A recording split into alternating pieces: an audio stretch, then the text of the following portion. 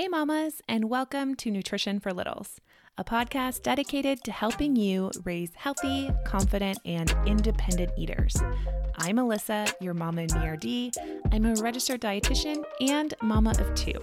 I specialize in nutrition and feeding for infants and toddlers. Nutrition is kind of my thing, and I love sharing it. But honestly, the few seconds Instagram gives me on my stories just wasn't cutting it anymore.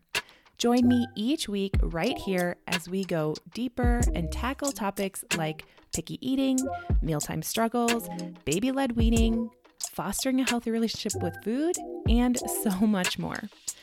I'll try to be short because mom life, but I plan on giving you real life tactical advice and answering your actual questions. I will walk you through actionable strategies to help you protect and preserve your child's innate ability to listen to their bodies and eat intuitively. Let's jump right into today's topic.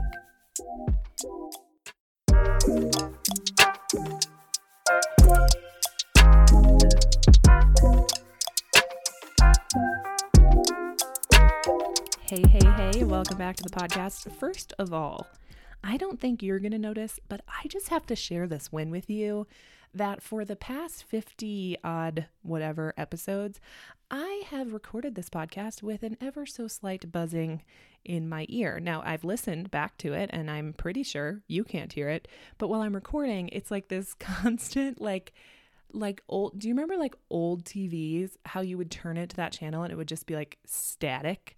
That's what was happening inside my head. And you guys, I magically fixed it today. I figured out I've had it on a wrong setting for a long time. But what's funny is on my other podcast, I don't get that feedback. So I didn't know why it was happening only now. All this to say is hello and welcome. And now I can hear what you can hear inside my own head.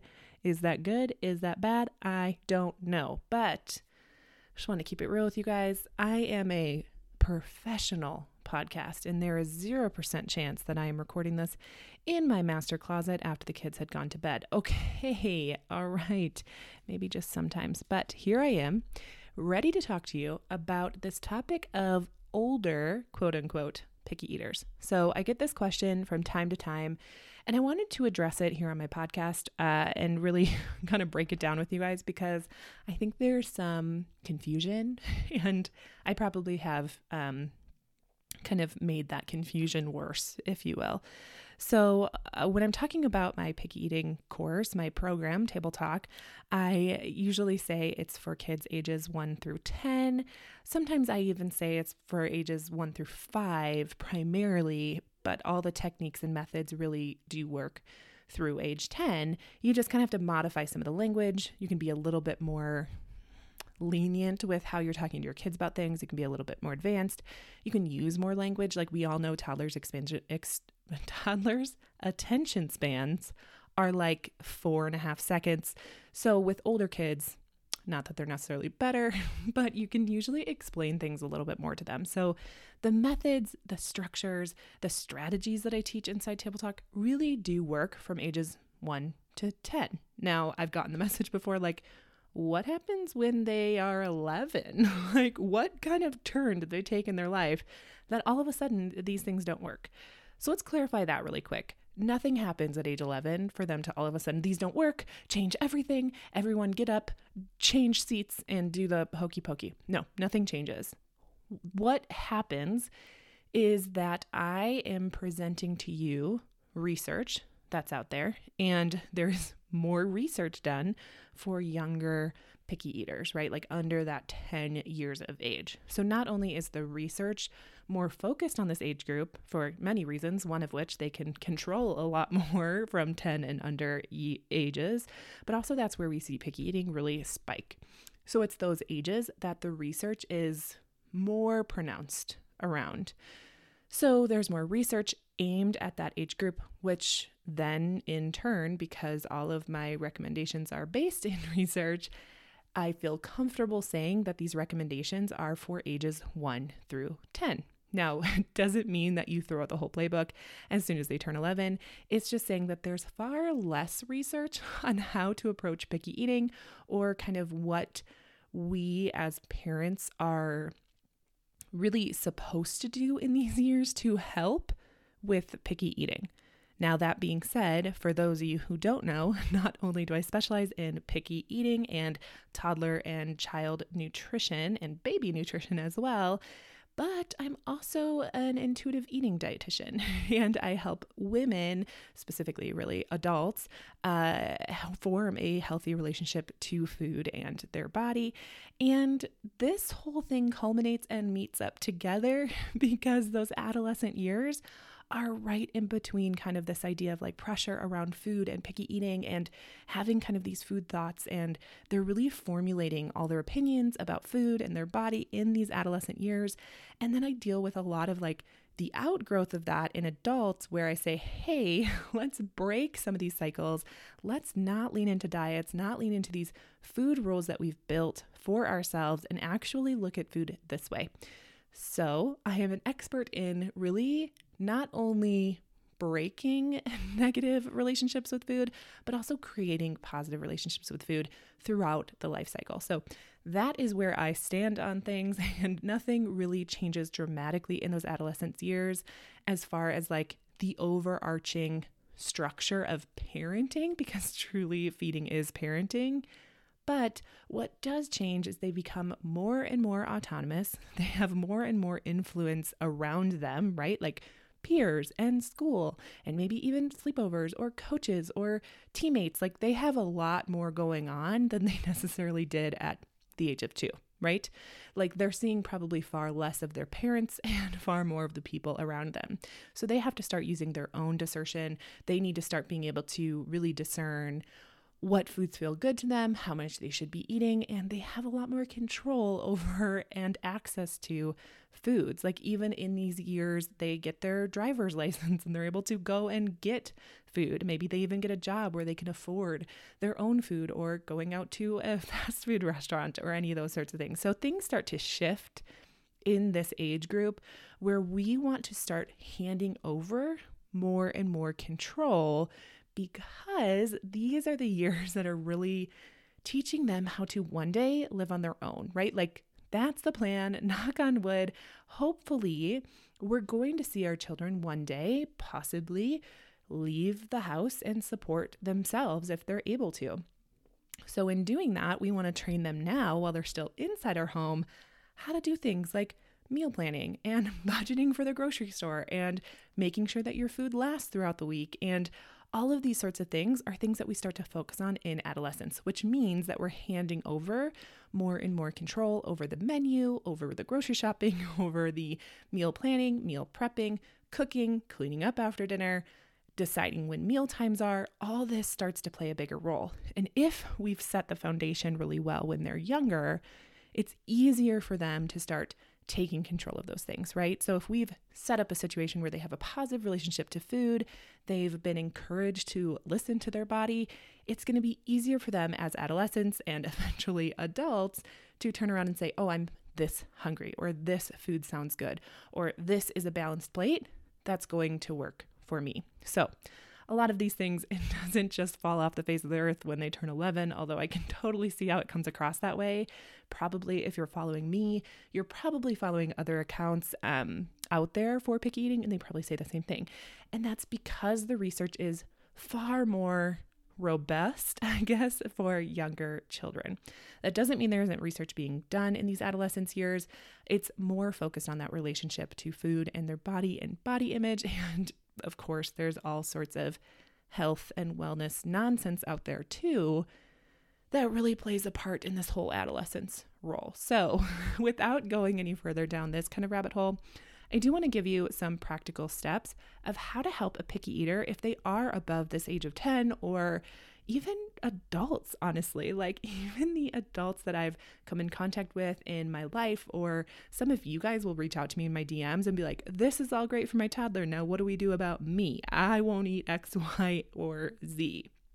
Okay, so the first thing I want to remind you of here is likely if you have an adolescent or a teenager or even a full grown adult who's picky or selective with what foods that they're eating, they've likely been struggling with this for years, if not maybe even decades.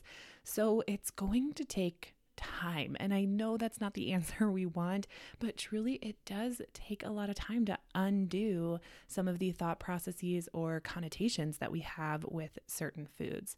So we kind of need to shift our role with older picky eaters and kind of saying, okay, I'm going to step back, and instead of realizing that I'm trying to help teach them how to eat, which is a lot of what we're doing with toddlers and young children, we're actually now facilitating the eating experience with them. So we're now in this like partnership with them. And instead of using any of like the strategies that they might be able to spot and say, hey, what are you doing? Like, why are you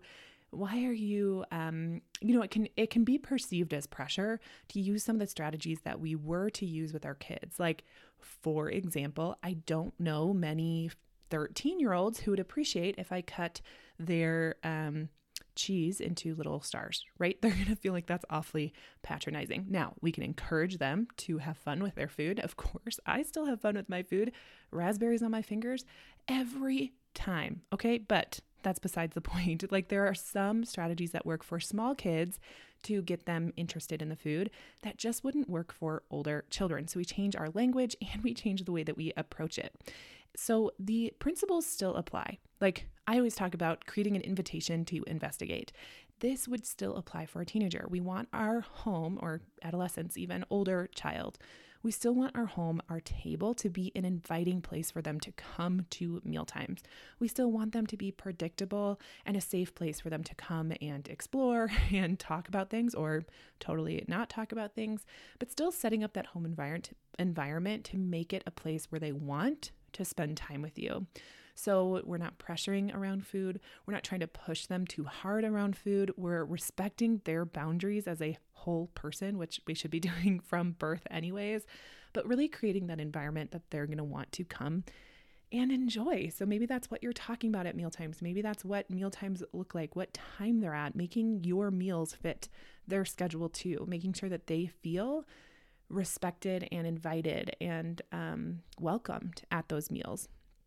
The next tip that I want to leave with you as far as what we can actually do goes along with this as well. Be present, be fully present. Put the phones away, put the distractions away, and enjoy family meals as often as possible. For me, growing up, we had a lot of family meals, especially around dinner time, but particularly I remember breakfasts on Saturdays were like a big deal. We always had a big hot breakfast. A lot of times my dad was cooking it, or we were all in the kitchen at some way, and making it that really positive relational experience, not necessarily about the food, but more about the connection with each other. So putting down the distractions, putting down the phone, putting down the TV, all of those sorts of things can be really helpful. Creating even some sort of like routine or rhythm that you do in your family that is fun for them. Maybe you guys go for a walk together. Maybe you watch a show after, dinner. It's a specific show you guys watch together. Whatever that kind of looks like, that creates that family bonding time. For me and my family growing up, we always played Sequence, the game, on Friday nights after dinner. So it was really that invitation to come and connect. The next tip that I would give you here for older children is get them involved, and not just like a little bit, but get them involved in the planning stages. Ask them what they want to put on the list. Ask them to come to the store with you. Ask them to pick out a new ingredient. Ask them to come up with a plan for meals. As they grow older too, hand over more and more responsibility where maybe they're in charge of cooking for the entire family. And listen, it doesn't have to be anything fancy. We had this growing up and it was so helpful because I didn't feel completely useless when I moved out, but also it gave you ownership. It gave you pride over something. It made you feel a part of something bigger. So a lot of times it was grilled cheese and tomato soup, but that's okay. Even if it's a simple food that they have, eaten their entire life, giving them that empowerment and that pride can be really powerful, because one day they might just look to someone like you who's more creative in the kitchen, who maybe has a cookbook open here or there, maybe trying something new and really modeling that for them. Maybe one day they're going to say, hey, instead of grilled cheese and tomato soup, maybe I'm going to try broccoli cheddar soup. And you get to be their cheerleader for that and say, absolutely, what can I do to help? Get in the kitchen with them, be their sous chef, and really support and cheer them on. Now, of course, same goes for littler kids. We don't want to go over the top, because this can, again, reach into that like patronizing category.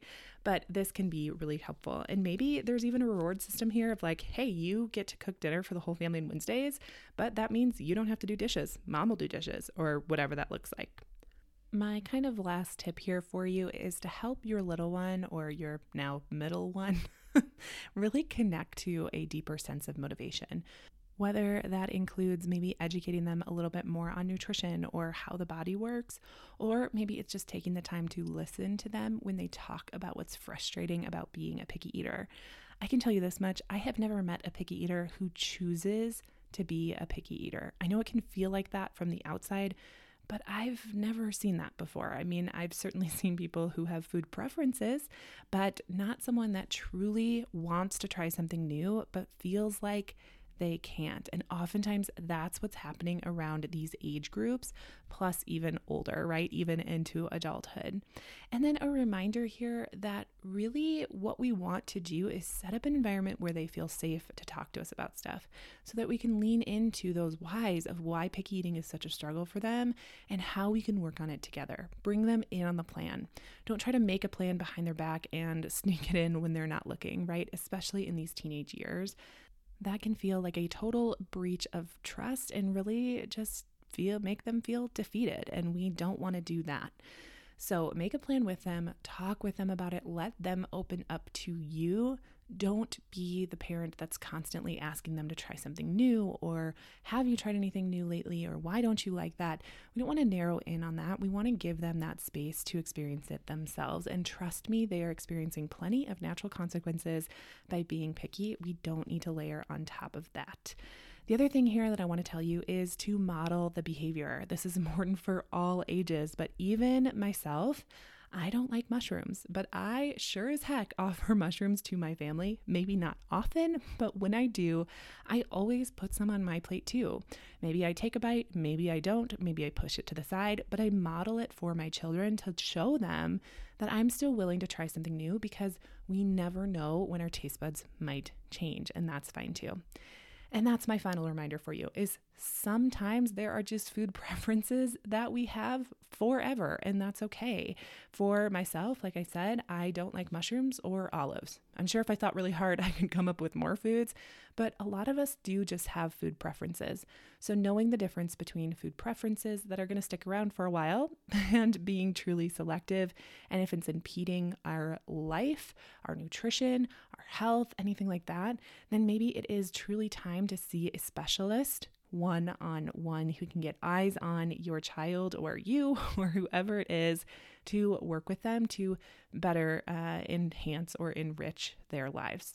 I wanted to actually real quick mention that inside my Table Talk program, not only do I set up the structures and strategies for children, like I said, between ages 1 and 10, but all of these things still do apply to your child, no matter their age.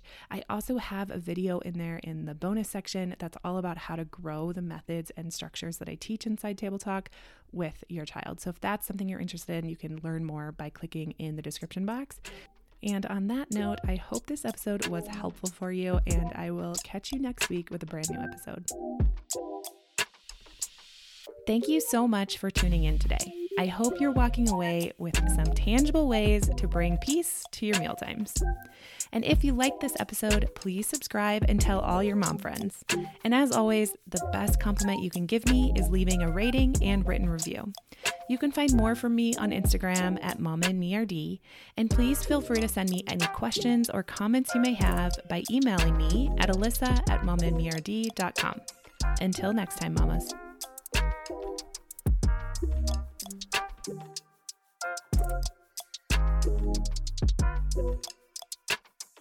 Thank you.